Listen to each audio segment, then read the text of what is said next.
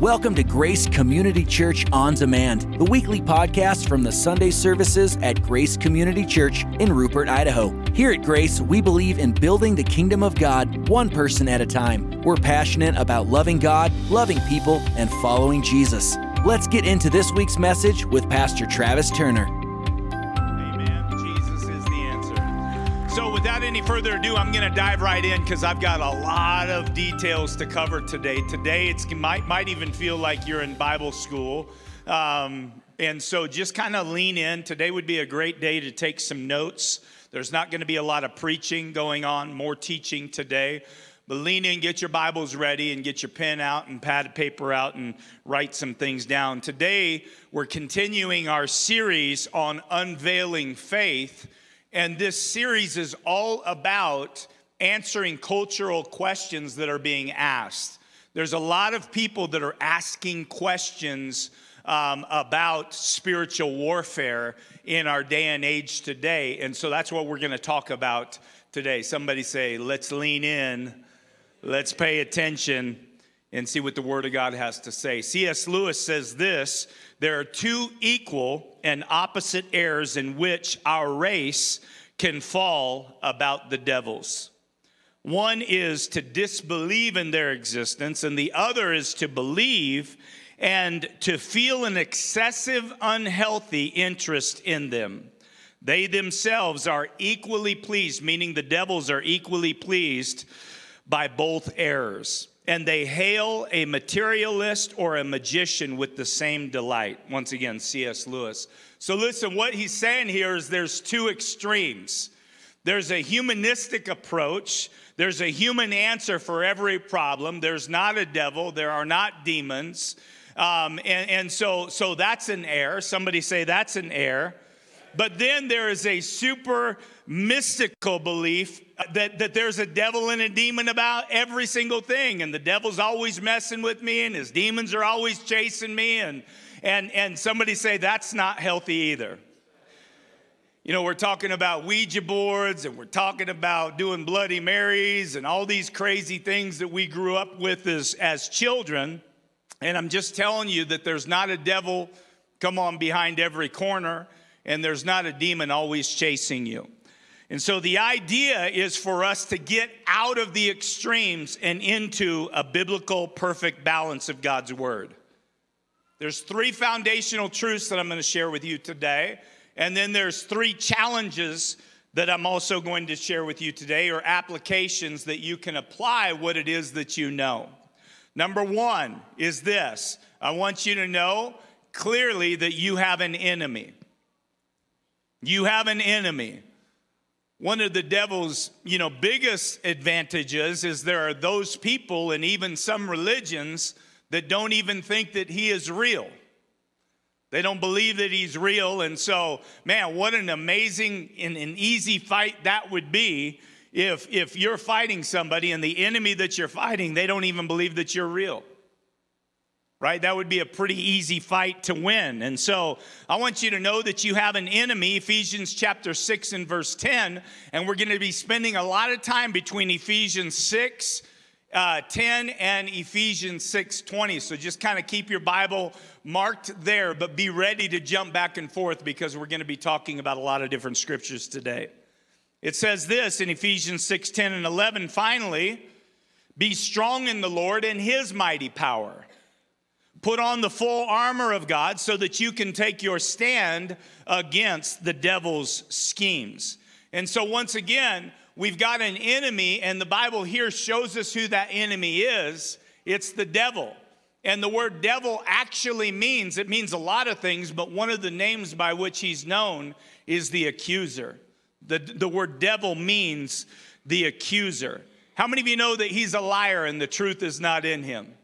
The devil is the father of lies. And so he's known by a lot of different names. And we're going to talk about those names today, but we're also going to give you some armor that battles those names. And so I want you to realize this, that one of the primary powers that the devil has over people is fear. Fear and focus. If he can get you afraid and he can get you focused on him, then guess what you're not going to be focused on? And I'm telling you what, there is a lot of people in our world today that are focused as much on the devil as they are on Jesus, and it's just absolutely crazy to me. In high school, some of you, just because I'm much larger now, some of you would be surprised, but I was a quarterback in high school. And I was a quarterback, and I also played defensive end. And so I was privileged enough. A lot of times quarterbacks aren't able to play. They're not permitted to play both directions. A lot of times people would say, man, the quarterback is the most important position on the field. But I will tell you that that's absolutely not the truth. The most important position on the field is the one that handles the ball before I get a chance to handle the ball. And the only time that you hear about this guy, he's called the center. The only time you hear about this guy is whenever he does something wrong, when he doesn't get a snap to you properly, or he mishandles the ball before you have the ability to mishandle the ball. But one of the things that I remember back in high school is we would have our games on Friday nights, and then sometimes on Saturdays, but most of the time on Mondays, what we would do is we would watch film. We would watch film of the game that we had just played, and then the coach would have highlights set up, and then we would also watch film of the opponent, the enemy that we were going to be battling this coming Friday. And so we would learn, where we came up short with the team that we just played against the enemy that we just played, and then we would prepare for the enemy that we're getting ready to go into battle on Friday. Has anybody ever played high school football and that's familiar to you? So in the same way, what I want you to realize is that you have an enemy, and it's important that you study the film. You study how it is that he works. And let me just tell you that he's not very smart.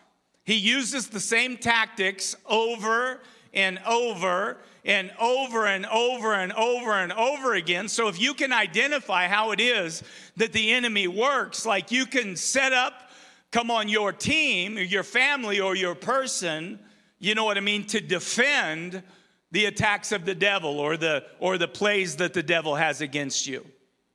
Amen? He's not very smart. He does the same things that he's always done, and he just continues to do them over and over and over and over again. So we're going to find out, just like in high school football, who our enemy is and who our enemy is not. Like, how crazy would it be if you're playing a team this Friday in football, and the team never passes the football because they don't have, either a good quarterback or they don't have proper receivers. They're a running team, but yet your defense is set up against a passing team. You would waste a lot of time and you would be unsuccessful. So listen, today what we're going to do is we're going to find out who the enemy is and who the enemy is not. Somebody say, I'm ready. Ezekiel chapter 28 and verse 14 says this: you were anointed. This is talking about the devil. You were anointed as a guardian cherub, a guardian angel.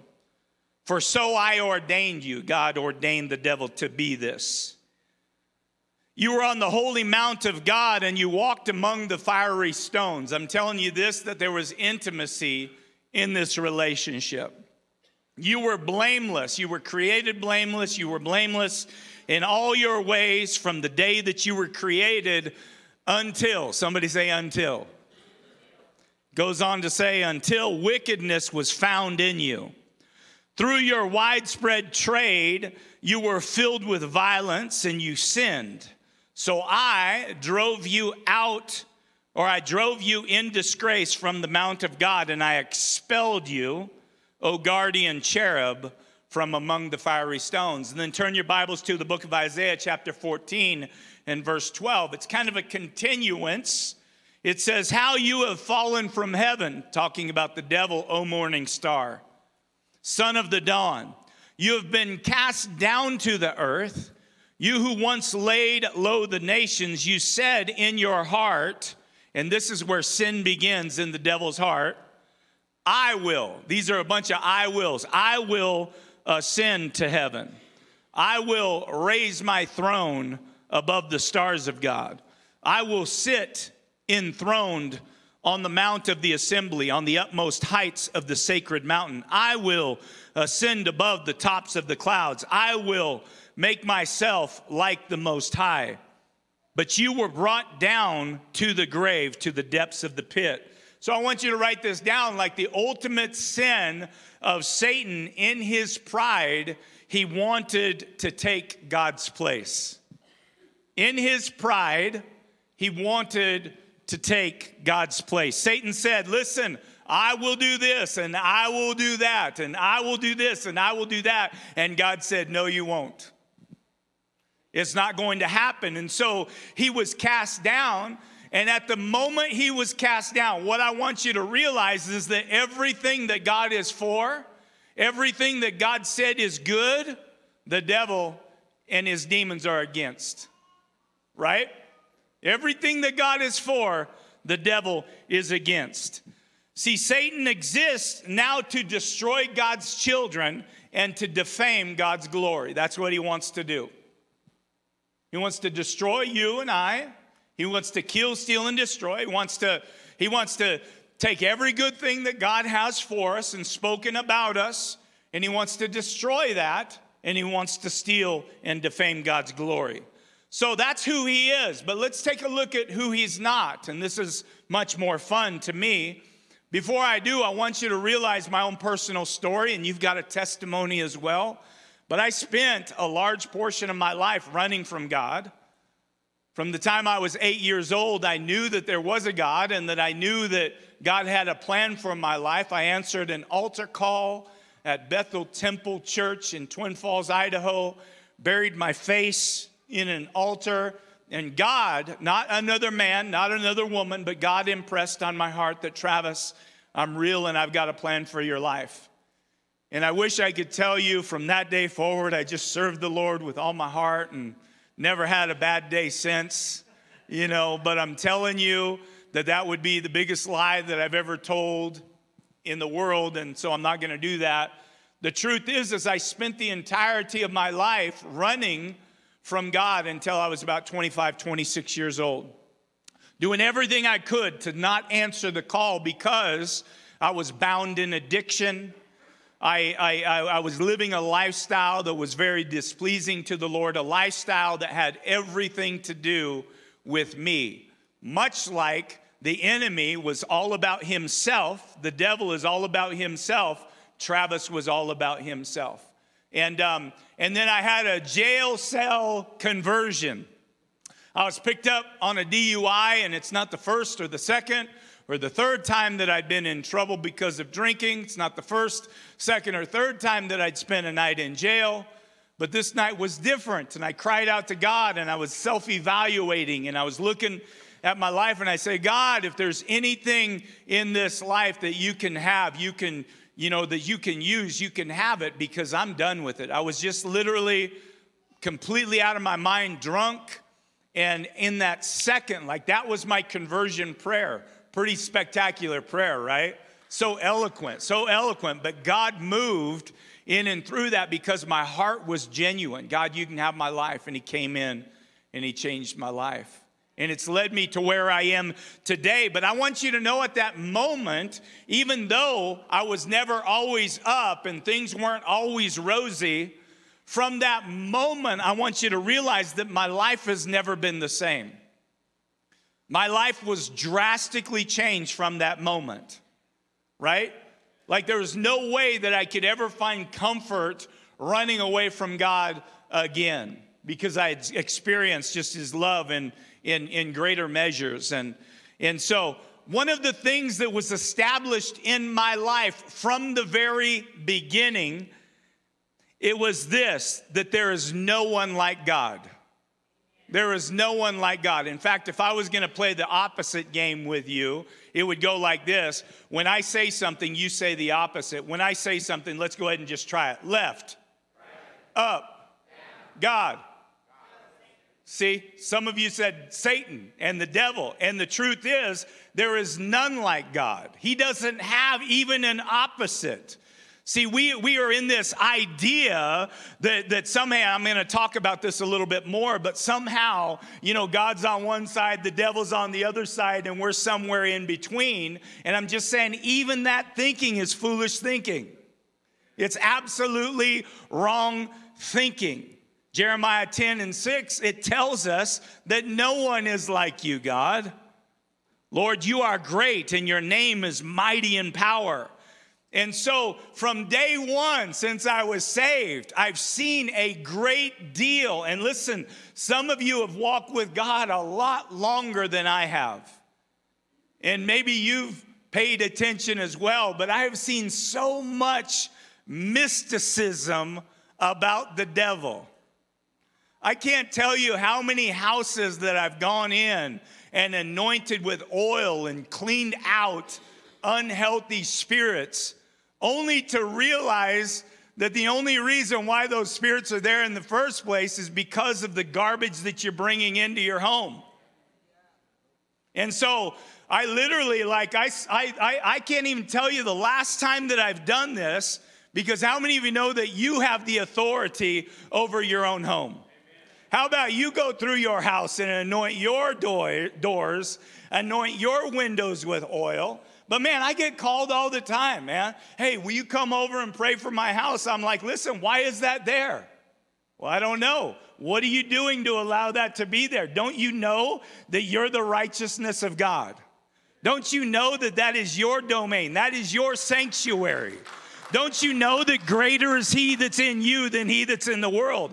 Why in the world are you giving the devil so much attention? Because I'm telling you, when you focus too much on the devil, you're not focusing enough on God. And I'm telling you, there's a merry-go-round. I'm older than some of you, a lot younger than some of you. But I've been in this game long enough to realize that there's a merry-go-round amongst church people. And we're seeing the merry-go-round come back around once again. The merry-go-round is this. Oh, man, the devil's after me. The devil's after me. There's demons chasing me. I'm always fighting demons. And just pay attention, come on, to conversation. Is the devil real? You better believe it. Is he anywhere close to God? Not even a chance, right? And so there's this circulation that comes around. And in my 26 years of walking closely with God, I've seen it several times already. The result is fear and focus. And I'm telling you this, that why is it like that? Because the devil doesn't have any new tricks. See, there's many people that are always fighting with the devil. They're always fighting with the devil. Can I tell you this? I don't always fight with the devil. It's not saying that he doesn't try to mess with me and that I don't come up short, but I want you to realize this. I am not always fighting with the devil. And if you are, man, maybe there's something in your theology that needs to shift and change just a little bit. Once again, many people, they've got this picture in their mind that they're in the middle. And God is this big God over here, and the devil is this big devil over here, and they're in the middle, man, and they're just being yanked back. They're just being yanked back and forth as if these two are even close to equals. Like this guy created this guy. This guy could snuff this guy out in a second with a thought. There's no comparison. There is none like the God that you serve. He is great and greatly to be praised. Come on, God is almighty.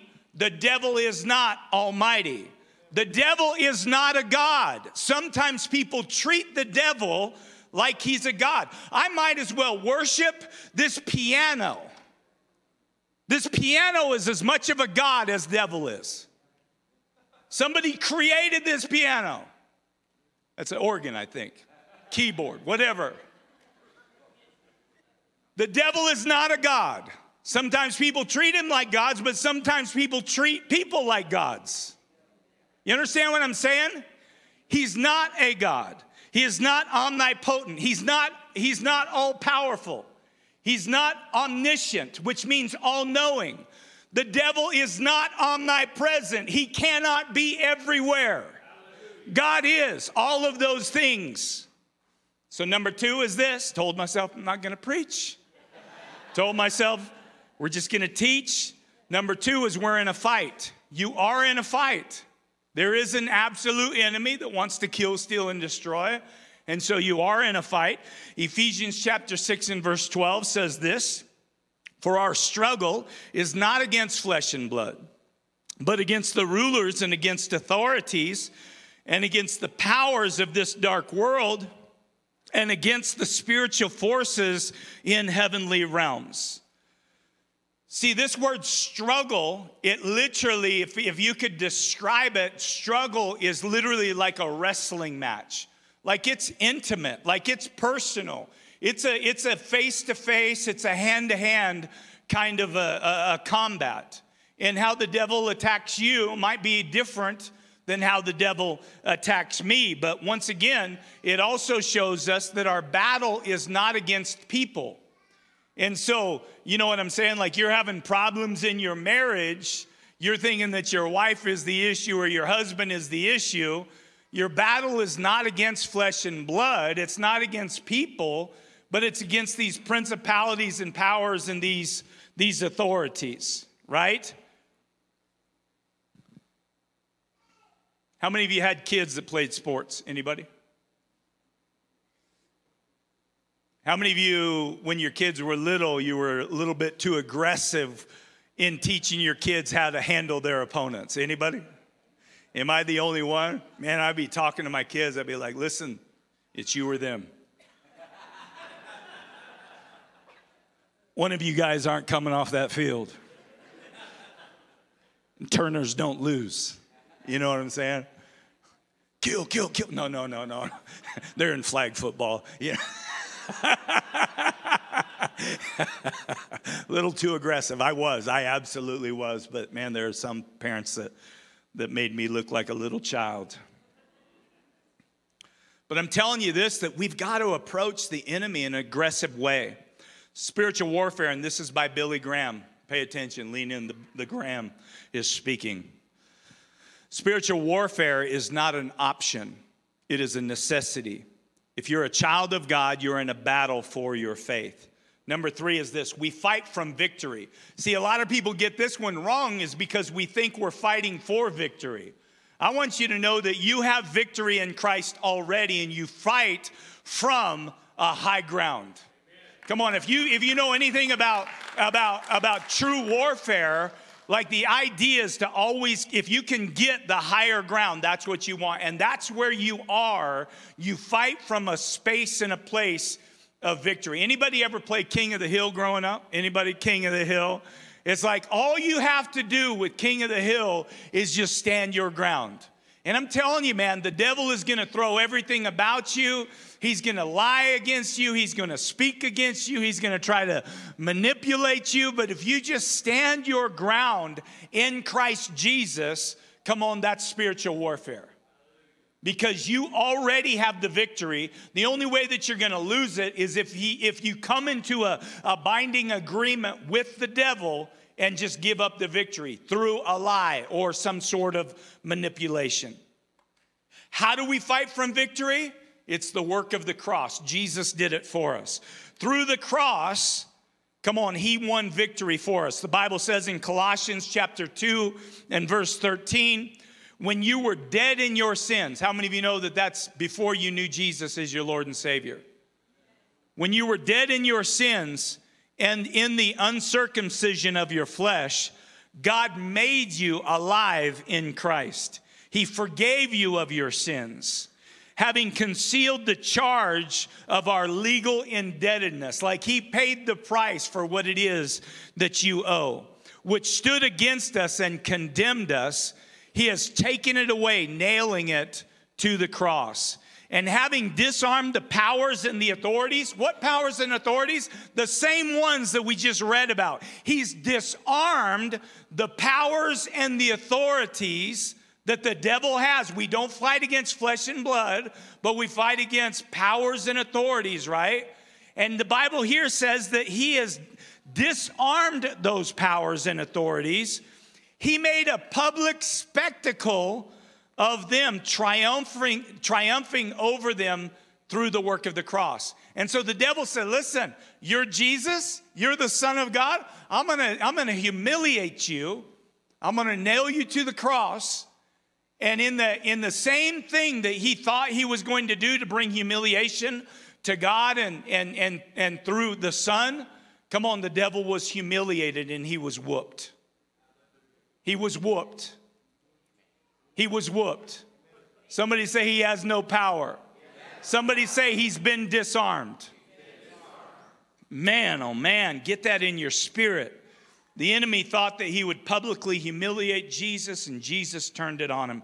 Ephesians 6:13 says, therefore, put on the full armor of God, so that when the day of evil comes, when's the day of evil? Today, yesterday, promise you it's going to be tomorrow until Jesus comes back, right? So when the day of evil comes, you may be able to stand your ground. And after you've done everything that you can do, just stand. And I want you to know in Ephesians 6, the word stand is spoken of 4 different times. Stand, stand, stand, stand. Once again, it's like in a wrestling match, right? We were talking about wrestling. There's a circle. And the idea is to get your opponent outside of the circle. But as you stand in your circle in Christ Jesus, you will have the victory, period. You'll have the victory. He has already been defeated in Christ. How does he defeat you? You come out of Christ. You come out of that circle. It was told to me that man, in the Lord, this is when I was a kid, right? These things have an ability to stick. Just imagine you're in a rainstorm, a hailstorm, but you got this amazing umbrella. Like you can be in the worst storm coming down. Not talking about wind because that messes up your umbrella, but just go with me here, right? You could be in the worst storm coming down and you're just like, you know what I mean, drinking your coffee and enjoying the day. But you step out from underneath that covering, then you're in the devil's playground. And so the idea here is to, in Christ, man, not only are you a new creation, but you fight from a place of victory. So I want to share with you 3 essential practices or truths. Number 1, find your spiritual strength. Every single day that you get up, find your spiritual strength. How do you do it? You search for it in God's word. You discover it in and through prayer. You experience it in and through worship. That's why I'm going to keep talking about this. Guys, worship is more than just singing some songs. Like worship is just lifting our hands and it's just connecting with this amazing God, come on, that has been so good to us. He deserves our highest worship, our highest praise. And it's the best thing that you can do on a Sunday morning is get off of your, and I'm not talking about if you have a hard time standing up, but if you could stand up for 15 minutes, like if you're going to go to Black Friday and you're going to stand in a line for a half hour and you ain't got no problem standing in a line for a half hour, then you could probably stand for 15 minutes and give God a little bit better praise than just kind of, anyway. It's amazing, people that can't stand up. I see them on Black Friday, just long lines and yeah. Ephesians 6:10, finally, it says, be strong in the Lord and in his might. See, we're strong in his strength, not our own strength, right? See, some of us, our approach to the devil is, man, I just need to get stronger. I just need to get stronger. I just need to get stronger. Come on, our strength is found in him, not in us. And it says, be strong. It doesn't say get strong. Be strong in the Lord. Be strong in his promises. Be strong in his presence. Come on. Be strong in the Spirit of God. See, this is what some of you need to start praying for. Some people need to start praying for the baptism of the Holy Spirit. Some people need to begin to ask God to fill you, come on, with the Holy Spirit. Everybody here, no doubt about it, you have the Spirit of God. There's no question about it. You can't even come to Jesus unless the Spirit of God brings you to that place, right? That's the work of the Spirit. But I'm telling you, just like baptism means to be fully submerged, like you can be baptized in the Holy Ghost.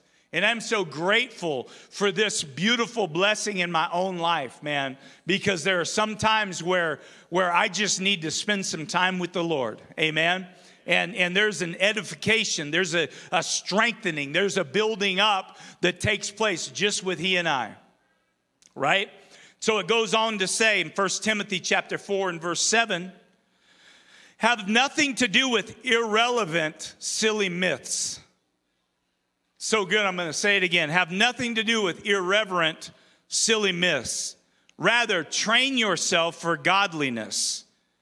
For while bodily training is of some value, godliness is of a value in every way, as it holds promise to the present life and also for the life to come. See, it doesn't say that we're called to try. It says that we're called to train. How many of you remember teaching your kids how to ride a bicycle for the first time, right? Remember this? I'm going to let go. No, Daddy, don't let go. I'm going to let go. You're doing great by yourself. I'm not even touching it. And then all of a sudden, you let your hands off. They yard sale everything. You pick them back up. You dust off their knees. Come on, let's do it again. You did it for like 3 whole seconds by yourself. So you do it. Come on, what are you doing, man? You're training them. You're training them to ride a bike.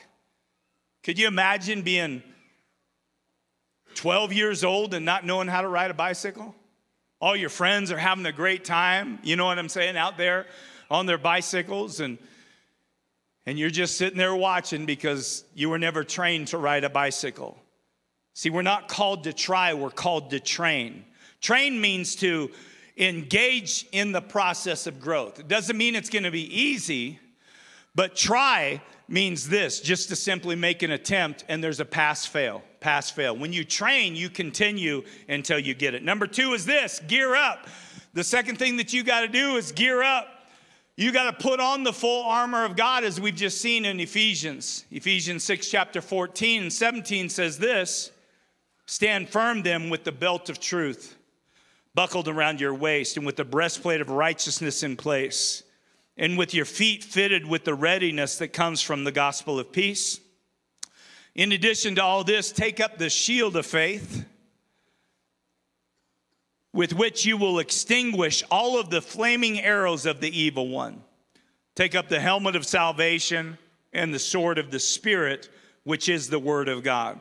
So the Apostle Paul is speaking about something that all of these listeners would know about, because they could look to a Roman soldier and they could see all of this body armor in place. And so he's using the body armor to illustrate, come on, how we need to gear up as we're fighting our enemy, right? And I want you to know this, that every piece that the Apostle Paul talked about in this verse here, it directly battles and wins the enemy's schemes and his names.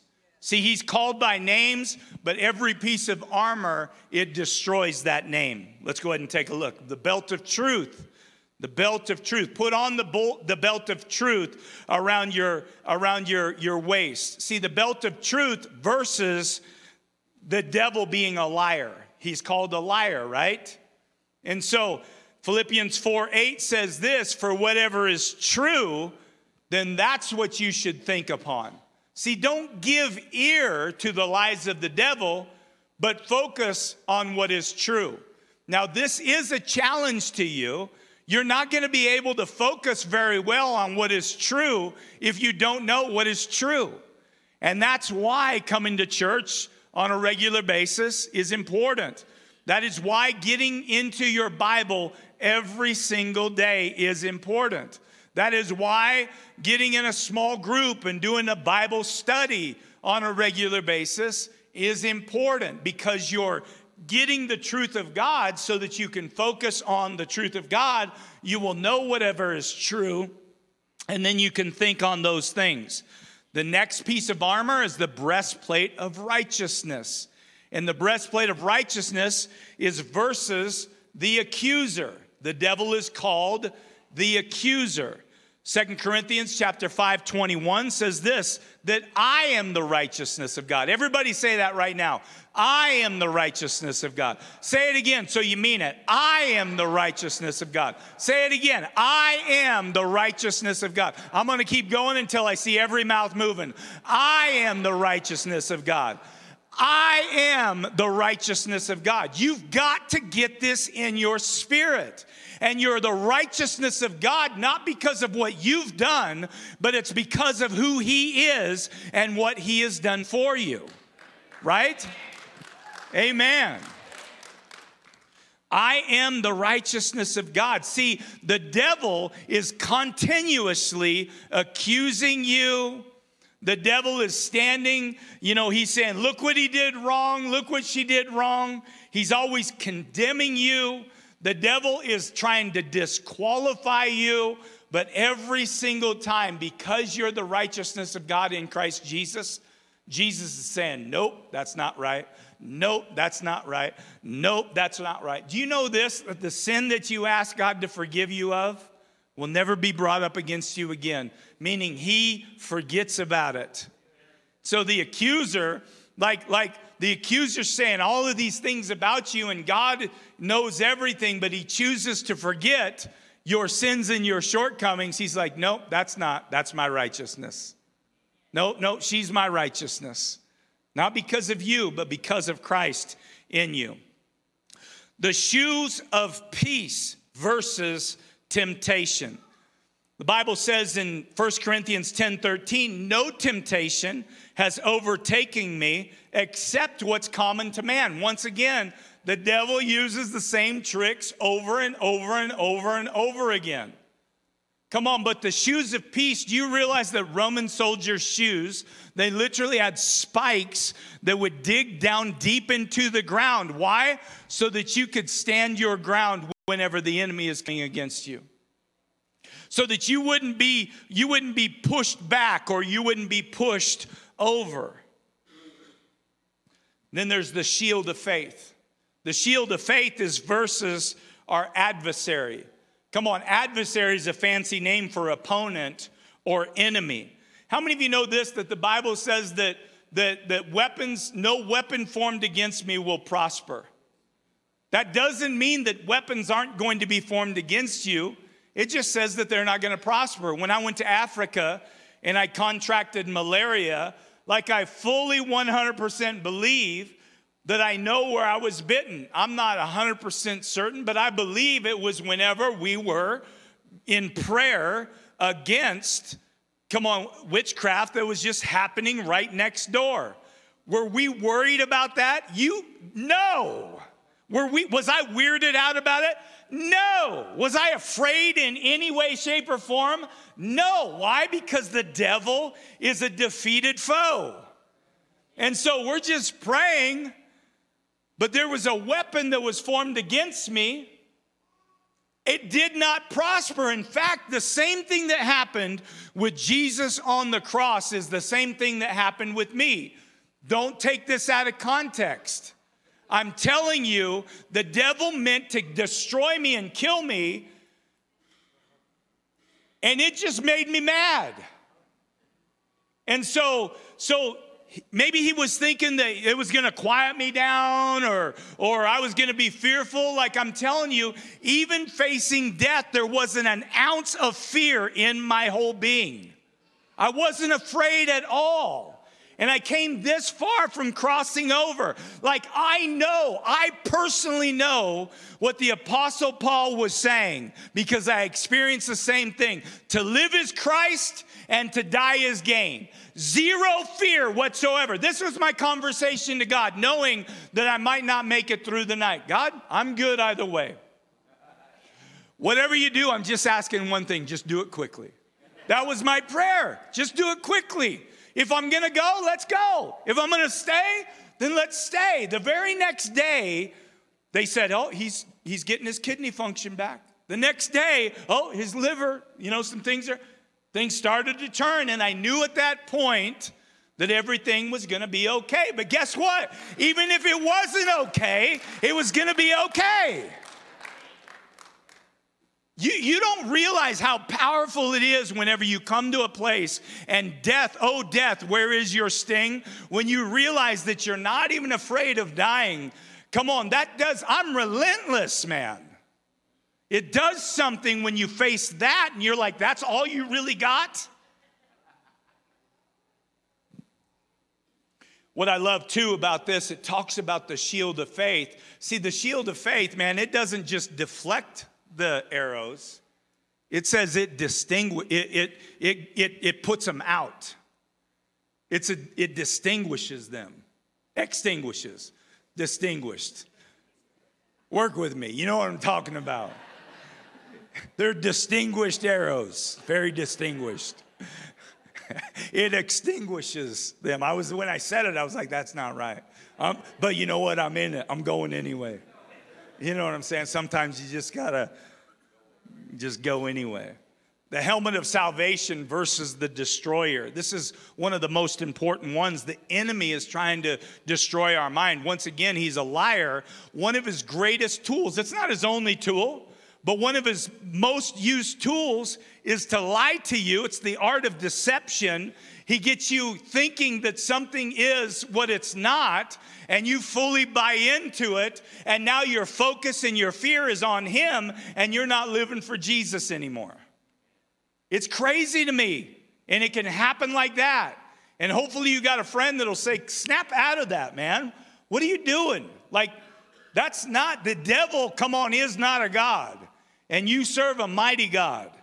Isaiah 26:3 says this, that my mind is at perfect peace. How?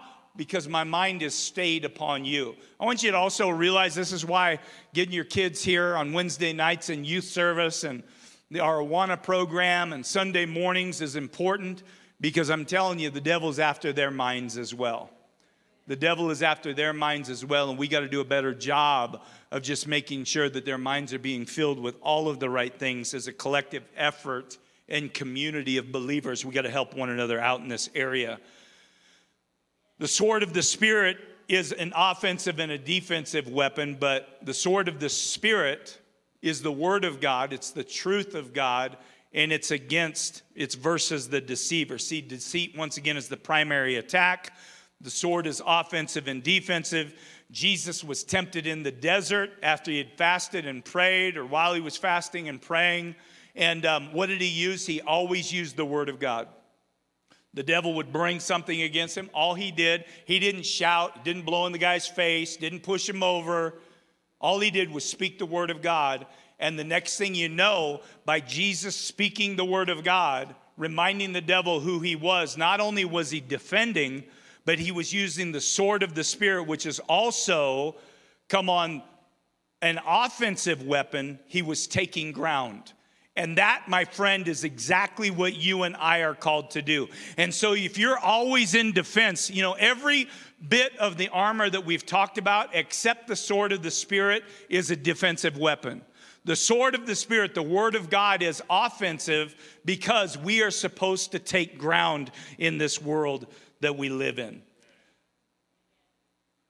I'm going to skip that. Don't need that. Number 3, and our last one is this. Boldly advance the gospel. Ephesians 6:18 says this, and pray in the Spirit. This is why you need your prayer language. This is why you need the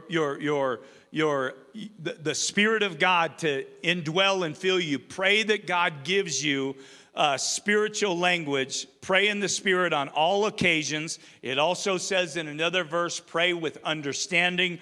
Both are powerful. With this in mind, be alert and always keep praying for all of the Lord's people. Pray also for me, the Apostle Paul said, that whenever I speak, words may be given me that I will fearlessly make known the mystery of the gospel, for which I am an ambassador in chains. Pray that I also declare it fearlessly as I should. Once again, the armor defends. But the gospel, the word of God, it takes ground. I can't imagine going into any kind of a battle and not having the proper gear, right? And so this is something that we should take Ephesians 6 and write it out. Have it present all throughout our house. just as a reminder. Ephesians 6, put on the full armor of God. Why? Because you are called to storm the enemy's gates. The Bible says that no weapon against you shall prosper. In James chapter 4 and verse 7, it brings everything together. Like, listen, write this verse down. James 4:7 says, submit yourself then to God, resist the devil, and what will he do? He'll flee. If you resist the devil, he will flee. He has to leave. If you're in Christ, he has no power and authority over you. Amen? So listen, I just want to pray for you. Is anybody discouraged today? Anybody just, you know what I mean? You've been through some stuff and you're just a little bit discouraged. I just want to pray for you. But even more than that, man, what I want to challenge you to do is get into the Word of God and find out what the Bible says about discouragement. And begin to speak these things over your life, right?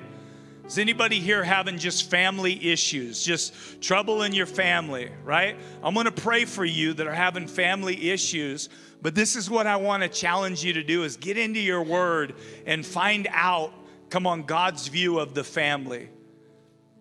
What does he think about it? Anybody having just health issues? You got sickness in your body, or you just got limitations over here. Anybody else right here? You just got stuff going on right here. Listen, I'm going to pray for you, and God's going to do something. There's no question about it. But I also just want you to know that you got to get into your word and see what the Bible says, come on, about our physical being and our bodies.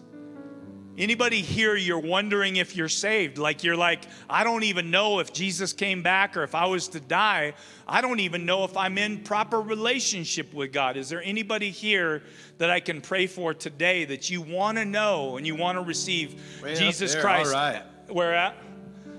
Up here, I see you. Thank you, ma'am. So good. Is there anybody else? You just want to make sure that you know Jesus Christ as your Lord and Savior. Where at? Oh, right here. I see you, sir. Awesome. So good. So listen, especially for you guys that have just raised your hand, the Bible says that if you believe in your heart and you confess with your mouth that Jesus Christ is Lord, right? That he is Lord, meaning that he is the ultimate. He's my authority. We don't live for ourselves as Christians. We live for him, right? And so when we say, God, I believe that you died on a cross for me, and I ask you to forgive me of my sins, come into my life, he is faithful and just to do that. So we're going to pray also for you, but this is what I want you to know. And up in the corner also, I want you to just begin to search out scriptures of what the Bible says about salvation, about why Jesus came. And this is how easy this is, guys, in the world that we live in. You used to have like all these books and, you know, a whole library of stuff, the concordances and everything else. But you know, with this, you can go, and you got to be careful, but you can go to Google and if you got a question as if a site is proper or not, but just Google some of those things and then open your own Bible to it and then make sure, come on, that what it's talking about is exactly what's in your word. But we got to study, right, to show ourselves approved, right? Able to divide truth, right? So this is what I want to do is I want to pray for you, and I'm going to end the prayer praying for those that are receiving Jesus Christ. You guys, listen, it's one thing to have somebody pray for you, but when I'm praying, I want you to make that personal yourself. I want you to ask Jesus to forgive you of your sins, to come into your life, and to be your Lord and your Savior. Will you do that? Awesome. So, Lord, right now, we just thank you so much, God, for your word. We thank you, Lord, that there is a truth, there is balance in the word of God. We are able to know who you are in and through the word, and we're able to know who the enemy is and who he's not in and through the word. And I pray, Lord, that we would just live our lives according to what it is that the Word of God is saying and not somebody's spin. Once again, God, I just feel like there's a merry-go-round that happens anytime we talk about the devil, sometimes you'll go a long time without hearing anything about the devil or demons. And then all of a sudden it's just highlighted everywhere.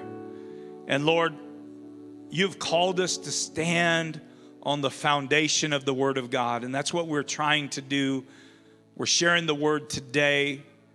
I believe in a right way, a proper way. And I pray, Lord, that we would not be fearful, because when we're in Christ, He's got no chance. He's got no chance. Lord, let us realize that the devil's not God. He's not a God. He's no God. He's nothing compared to you. So let's stop treating him like he is one. Let's stop treating him like he's got all of this incredible authority. Let's not be foolish of the ways that he works. He's a liar. He's a schemer. He's a manipulator. And he's a destroyer. He's an accuser. He's all of these things, but he is not God. He's not omnipresent. He's not omniscient. You are. And I'm asking you, Lord, that we would just live in the power of God and not the fear of the devil. And I pray, Lord, for families that need healing. And I pray for bodies that need healing. And I pray for finances, come on, that need a move. And maybe in the area of finance, it's not that there's not enough.